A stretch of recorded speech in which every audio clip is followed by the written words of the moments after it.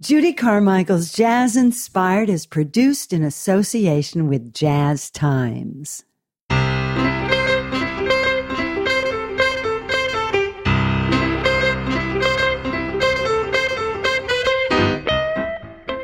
Composer John Finbury's life has been filled with music, although he's had what he calls his parallel life as a practicing attorney for the last 35 years. John played drums in rock bands in his teens, studied classical piano and music theory in college, ran a concert hall after that, and eventually focused on composing, which led to a Grammy nomination in 2020 for Best Latin Jazz Album.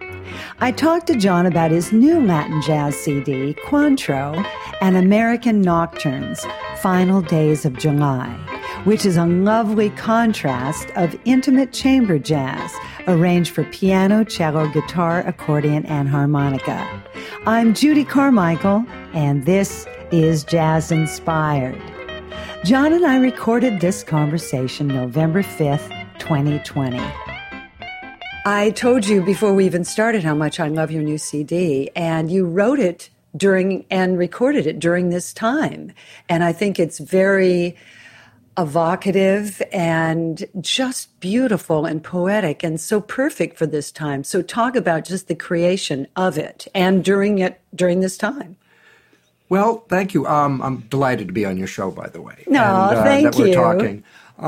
So these particular, the American Nocturnes, I have been composing. The first one actually was composed in 2005, and actually that's the one I play on. That's Waltz for Patty, and Patty happens to be my wife, and clearly it's a reference to to Bill Evans and Waltz for Debbie, right? And then the other 10 compositions have been instrumentals that I thought had a particular mood that they had in common. In the same way that, I don't know, Chopin Nocturnes have a particular move that they have in common.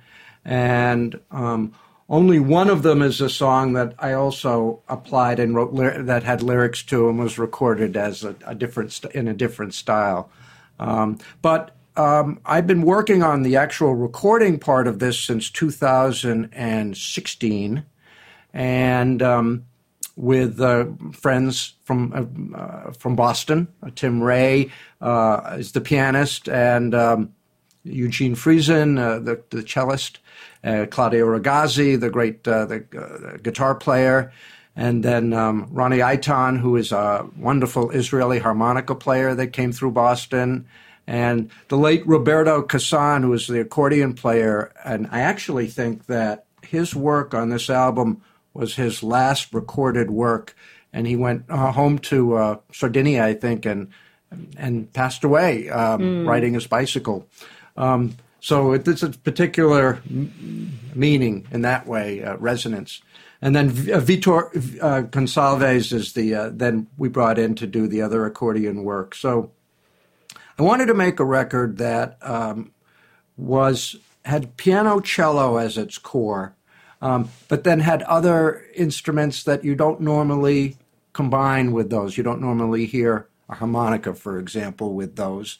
And one of the reasons that I thought harmonica and accordion would work well is because some of the songs I thought had an Americana feel to them, either gospel feel or Stephen Foster-ish type of feel to them, especially the title track Final Days of July did. The song I wrote for my mother, which was I'll Pray for You, definitely had a gospel sound to it, and so which suggested different kinds of instruments to bring in for it.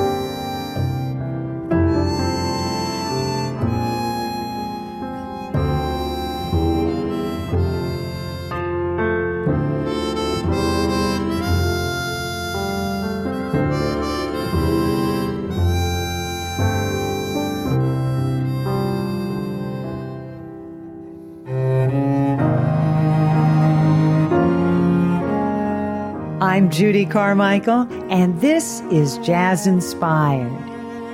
And so they were recorded between 2016 and 2018.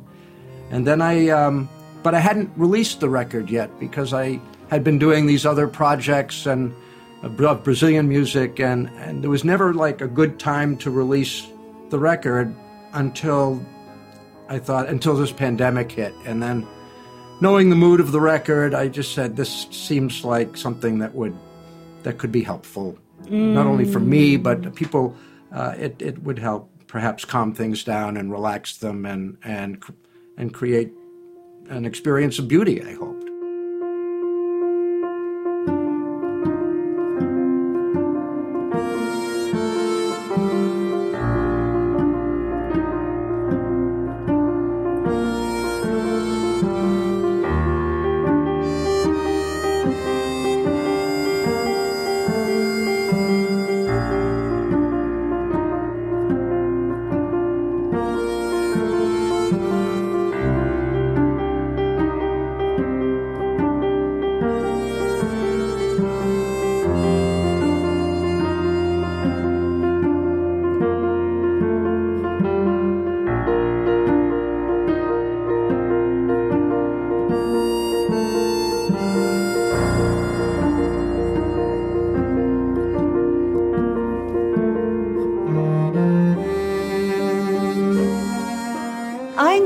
The combination of accordion and harmonica.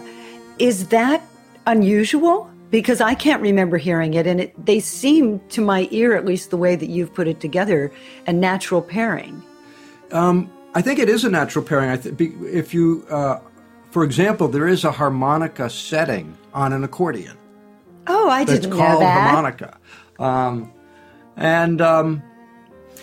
But a lot of it had to do with the musician himself, right? There's the sound, but the way that in this Ronnie Aitan could play and fit in and do counterpoint and listen to the tracks and what was going on around him and come up with beautiful counter melodies or doubling melodies made a lot of sense because he was so skilled at it. And the sound is so high. And in terms of, the music spectrum, I wanted to fill it. Because you have the cello way down low, and sometimes he'll jump an octave, but you're generally way down low. And the piano is generally being played in the middle and low register, right? Mm-hmm. And so, and there's no percussion, and so it left an entire upper register to work with.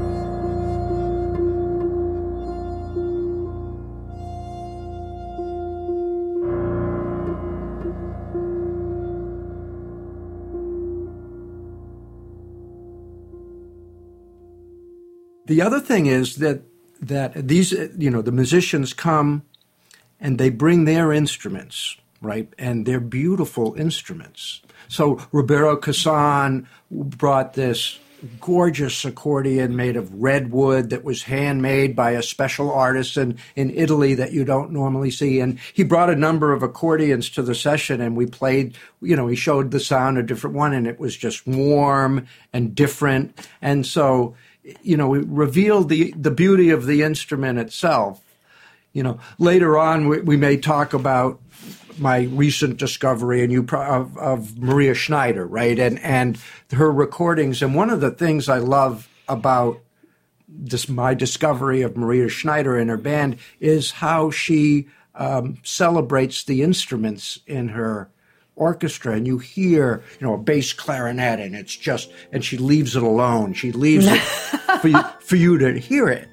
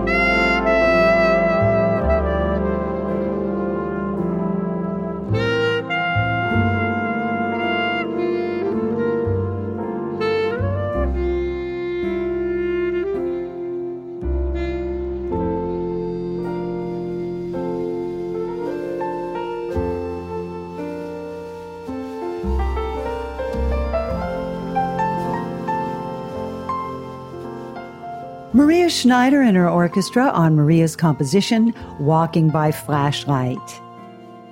Talk about Maria, though, because you brought this track for me that you really loved, and I want to pursue that because I want to expand on what you said, that she has her bass clarinet and then she just leaves it alone, and tell people what you mean by that. I know what you mean by that, but that's interesting because most people are hearing just a wall of, I don't want to say wall of sound because that has its own connotation, but you know what I mean. They're hearing all the instruments together and not necessarily hearing each individual. Right. And well, she has a big band, but it's not your classic blaring brass big band with this wall of brass sound where they're all playing together. She comes from a very different place.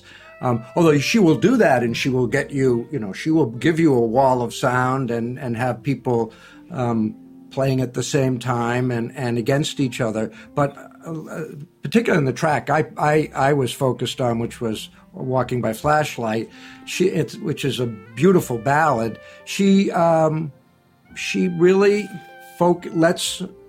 she does something that I try to do as well. That's one of the things that speaks to her, which is I come in with a composed song, so an intro, an A, a B section, a coda, so that it's through composed in terms of sort of the skeleton and bones of the song.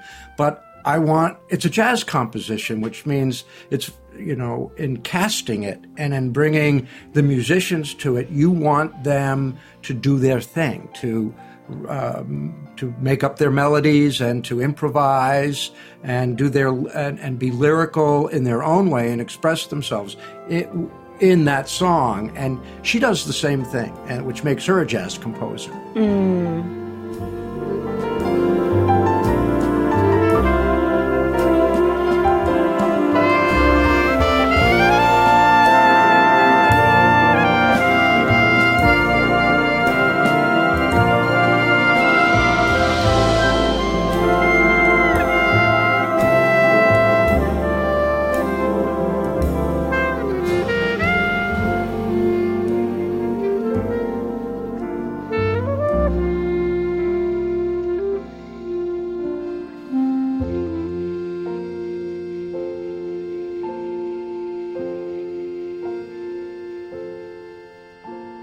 I'm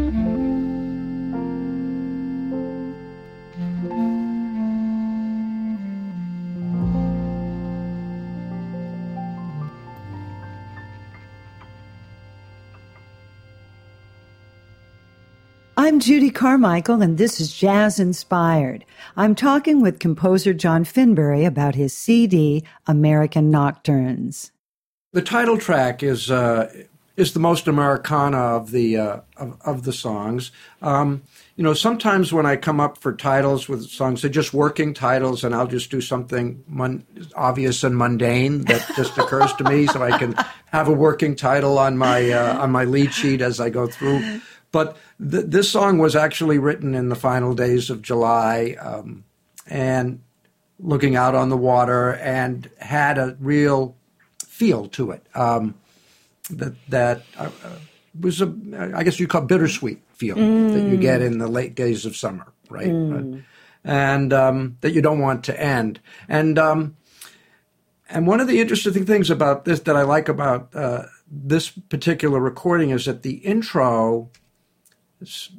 It sounds like different things to different people. Some people say it sounds like firefly. They see fireflies, but it's all done with harmonica notes and accordion notes.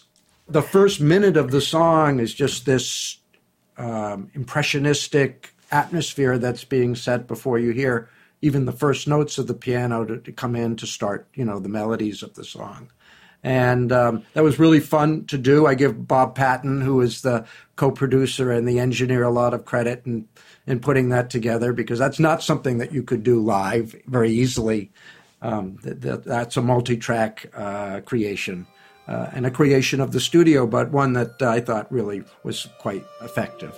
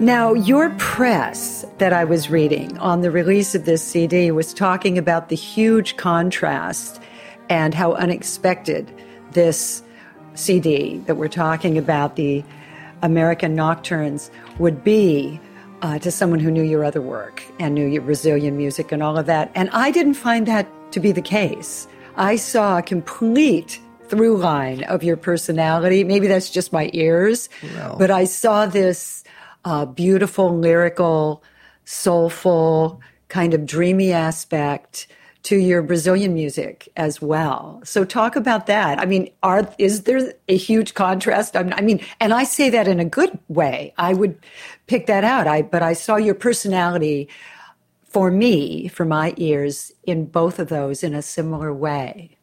Well, I would say that's because you're hearing my chords.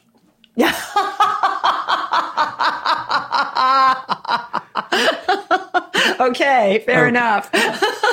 I mean, I love lush chords. I'm drawn to them. I love major ninths and sharp 11ths and major sevenths, and you'll hear a lot of close, tight chords and smooth inversions in my music, and which lends itself beautifully to bossa nova. Of course, bossa nova does so. You won't hear a dominant, but you'll hear the substitution all the time, and you'll hear very close bass lines.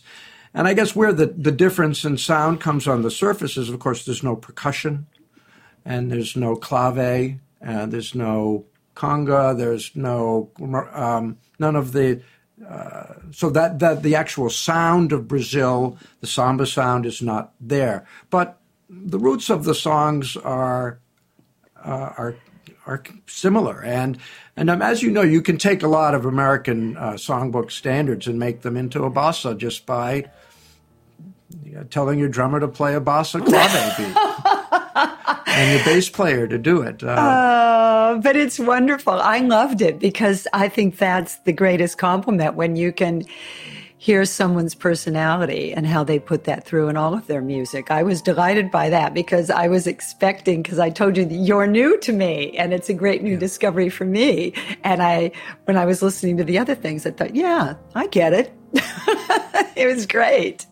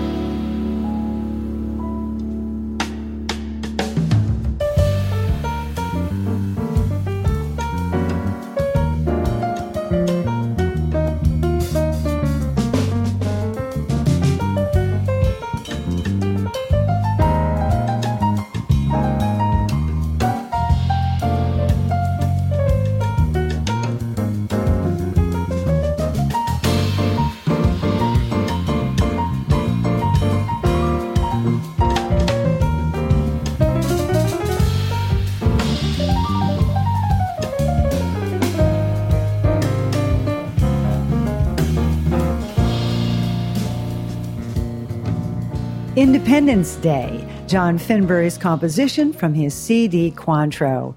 I'm Judy Carmichael, and this is Jazz Inspired.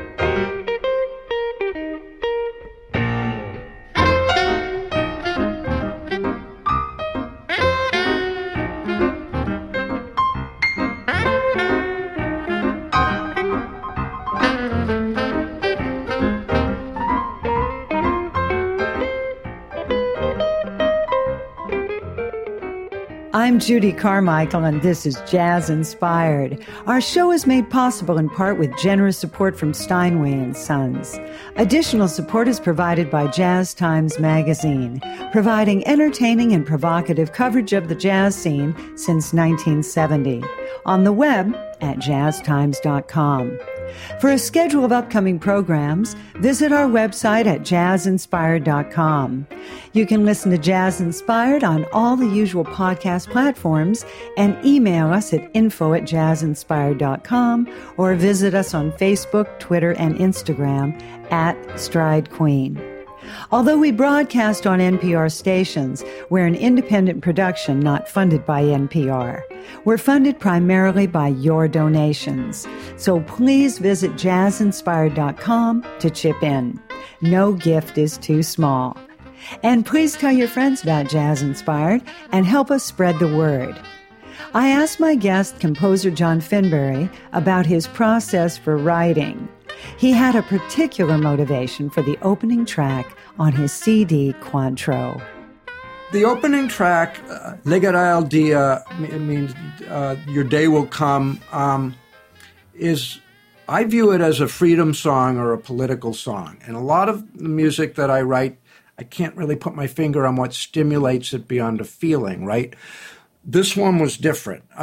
This one was written when the story broke that families were being broken up at the Mexican border and children were being put in cages. And I specifically remember watching the news and seeing that story and my blood pressure going up and getting upset. And I went right over to the piano and I played that first jagged, angry line that opens this song, da-da-da-da-da-da. And at the same time, I thought of a title, which was You Will Rue the Day. So it was an angry, defiant, hopefully it's a song about justice and about a bad situation that needed to get a light shown on it. I guess I wanted to do it artistically, and I wanted to express what I was feeling, and it wrote very, very quickly. The lyrics are written by Emilio de Millar, who's my producer. They're in Spanish, and essentially, and it was a song that we thought was important enough that we did I don't know if you've seen it, but we had it animated. It's wonderful. I watched it. It's right, really, everybody, all of you listening to this, you should go see it. So keep talking, but right. I loved it. It really tells the story of the lyric and the song, I think, perfectly. And we're very proud of it. I'm glad we did it.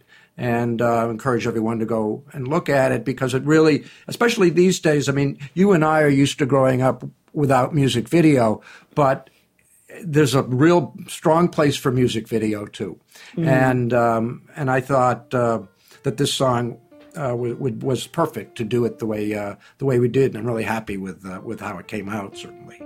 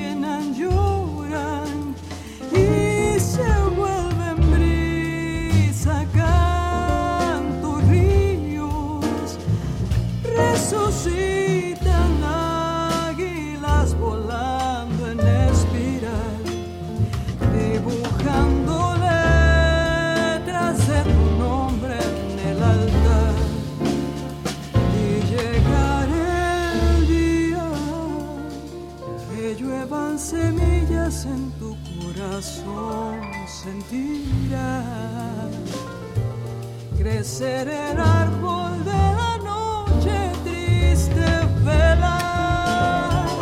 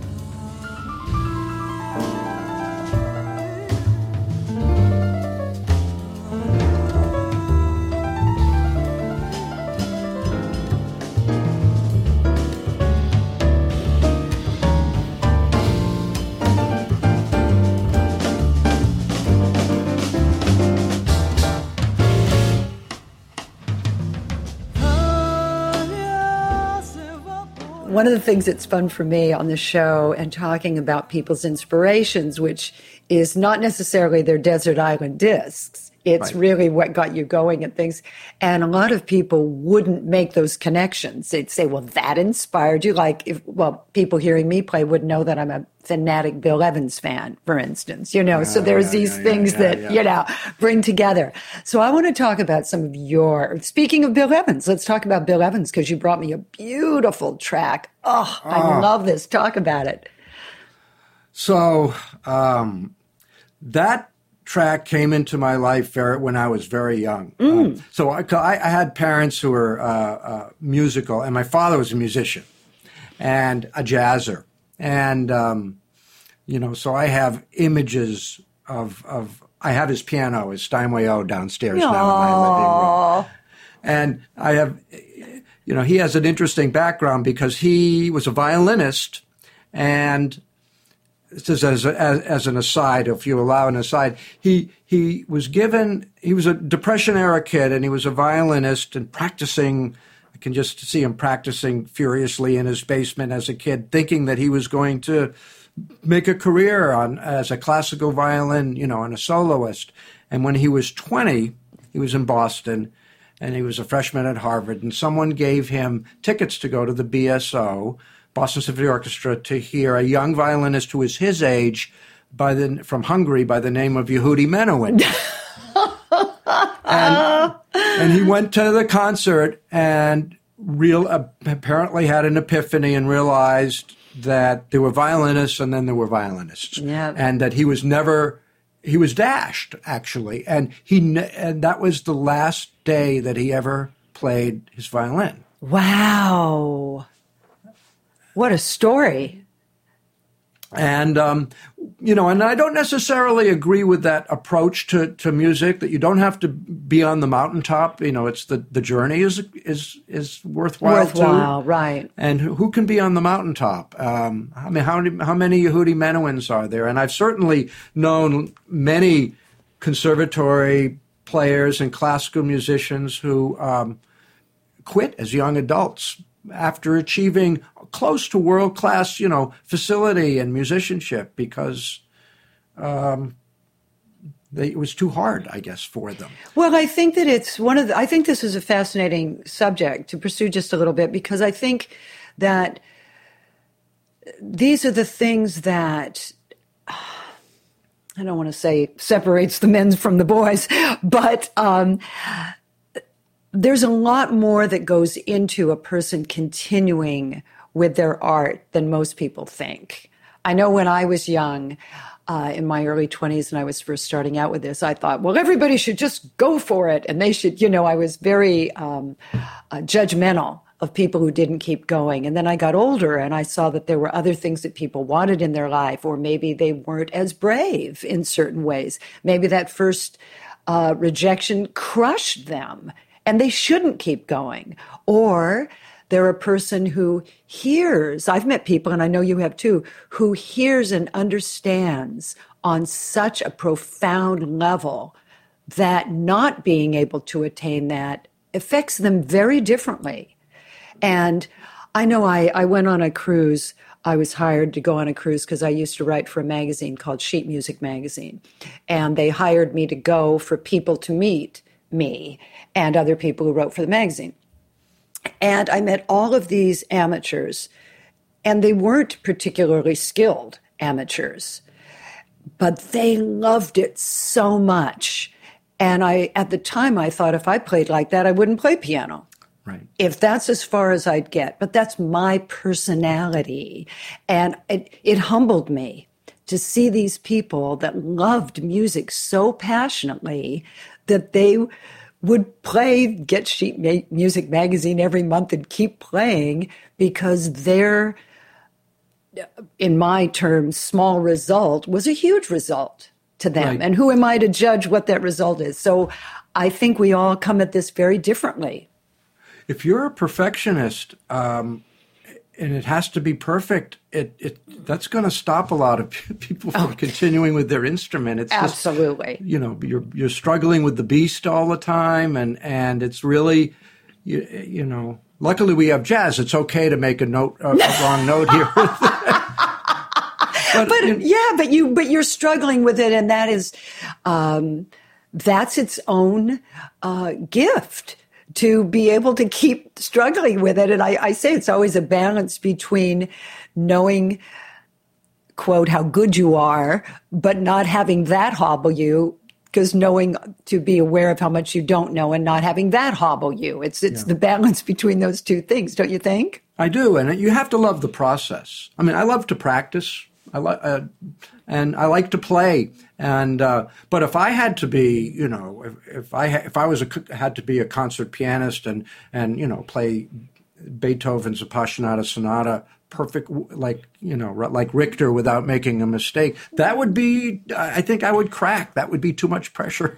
Yeah, it's a different, I'm incapable of playing the same thing every time. I wrote a book of arrangements, and then I couldn't play it the same way. They had to hire somebody else to play my music because I couldn't make the recording, because they keep saying, you're changing it. I go, no, I'm not. It's nothing like what you've written.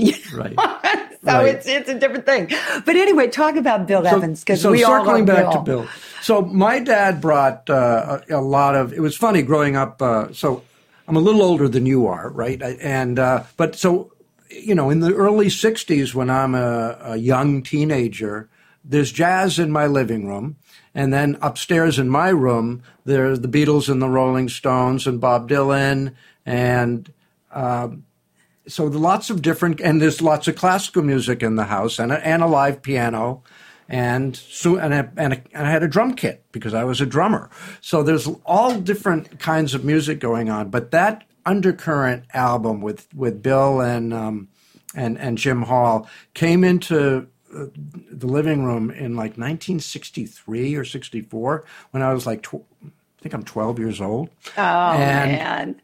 And I was listening, it struck me, and I thought it was just beautiful. And I love the way, and I still do, I listen to that album all the time. And they did too. They did Undercurrent, and the follow-up a few years later was an album called Intermodulations, I think, where their empathy with each other, the way they pass melodies off to each other and are listening to each other and improvising on the beautiful songs, is just unmatched. I just, it moves me. And the other thing about it is, like we were saying before, the sound of those two beautiful instruments. I love the sound of guitar, acoustic guitar especially. But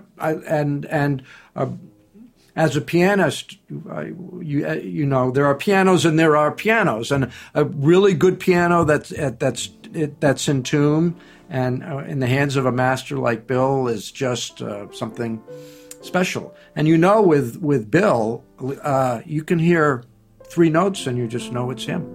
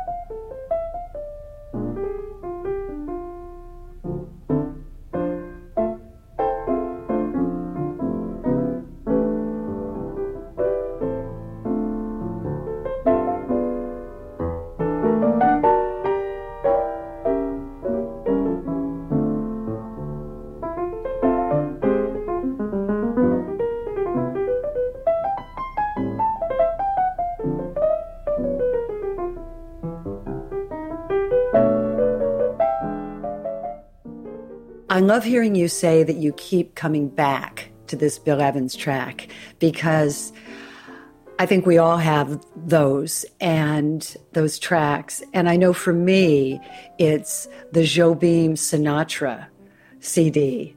And it was funny because I was talking to Mike Renzi, the great pianist, right. And we both at the same time, I said, what do you come back to when you, and I was making a funny bit about it because I said we'd gone out for a drink together and they were playing horrible music.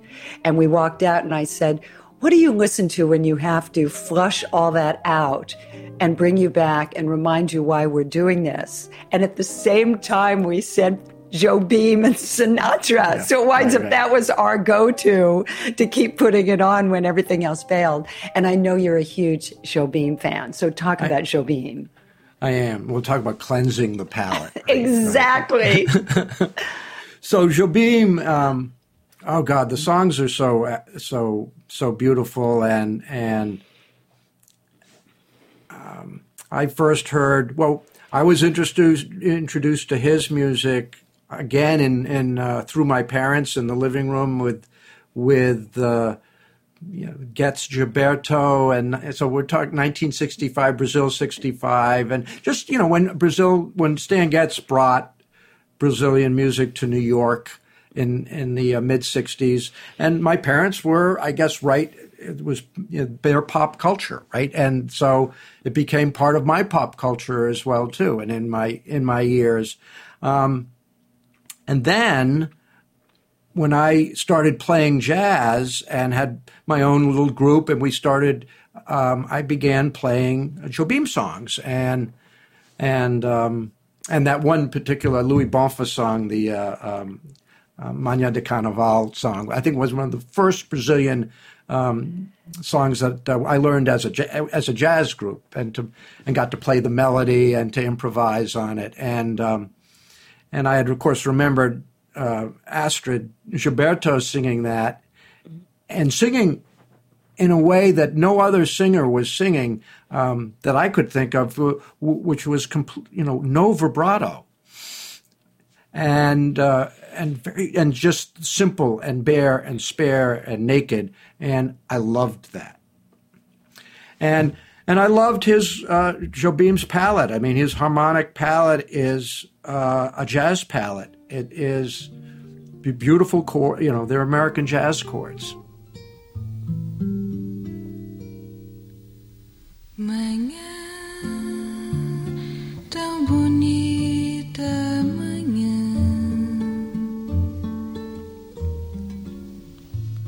na vida uma nova canção, cantando só teus olhos, teu riso, tuas mãos, pois há de haver um dia em que virás das cordas do meu violão, que só teu amor procurou. Vem uma voz falar dos beijos perdidos nos lábios teus.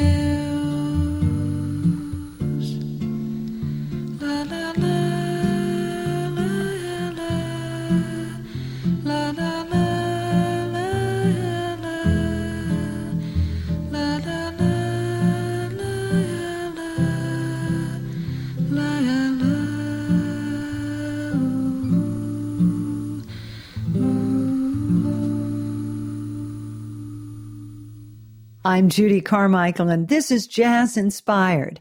My guest is John Finbury.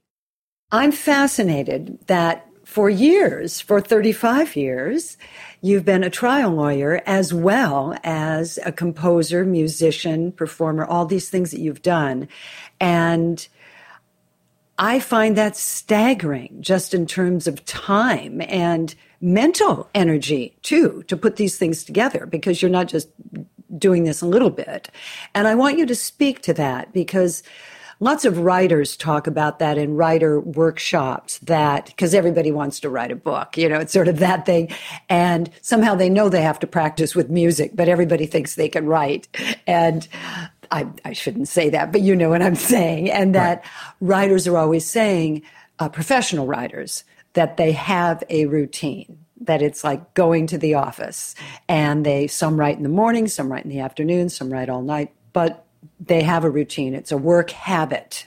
And I want you to speak to that, because I'm fascinated with how you've been able to do this.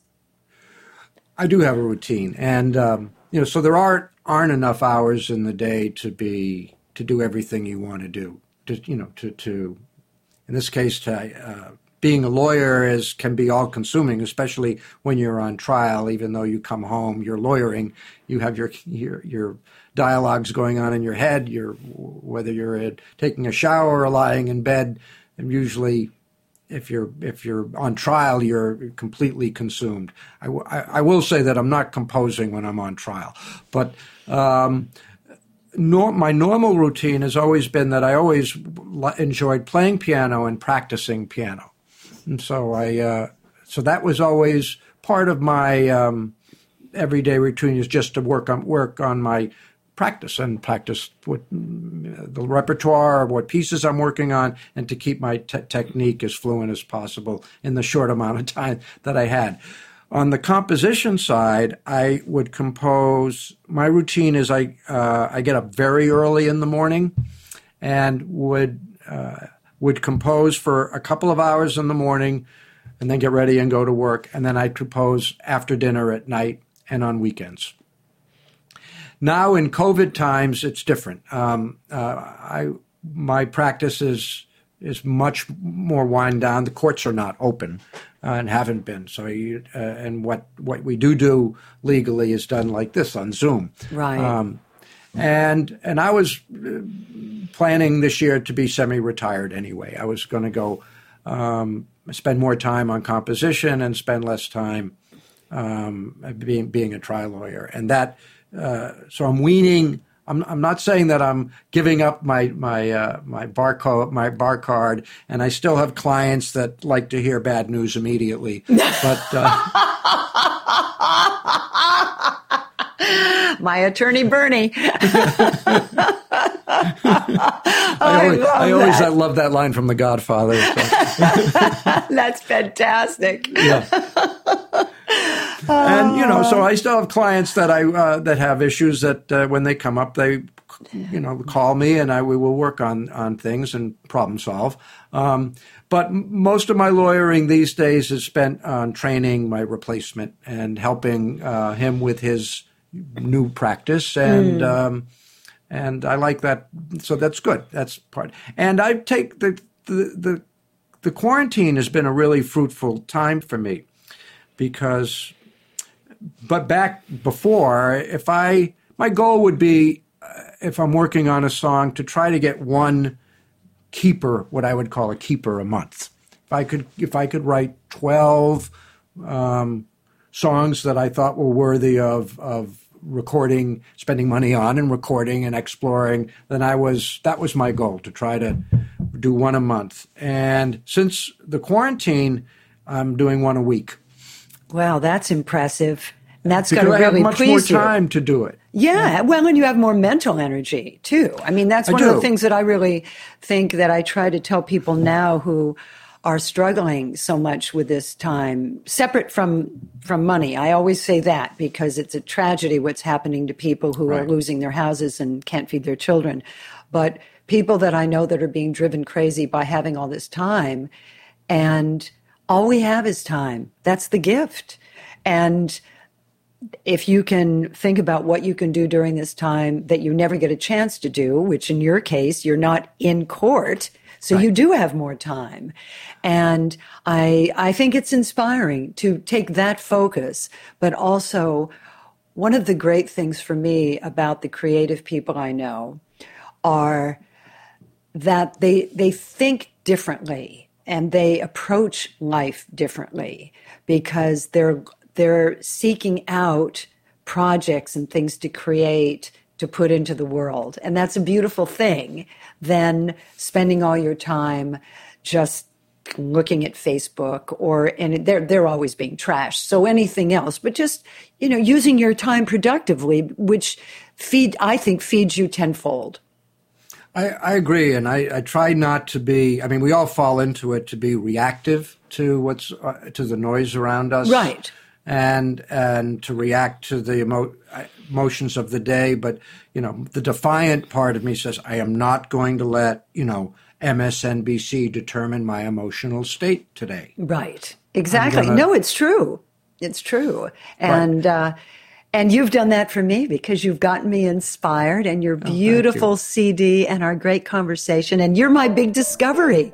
I feel like, because I didn't know your music, and I'm so excited. And to get to meet you like this, it's fantastic. And I love your music, and I'm glad that I had this opportunity and that you took this time. So thank you very, very much. Thank you, Judy. My pleasure. And it's, I hope we'll do it again at some time. I hope so too. You've been listening to my conversation with John Finbury.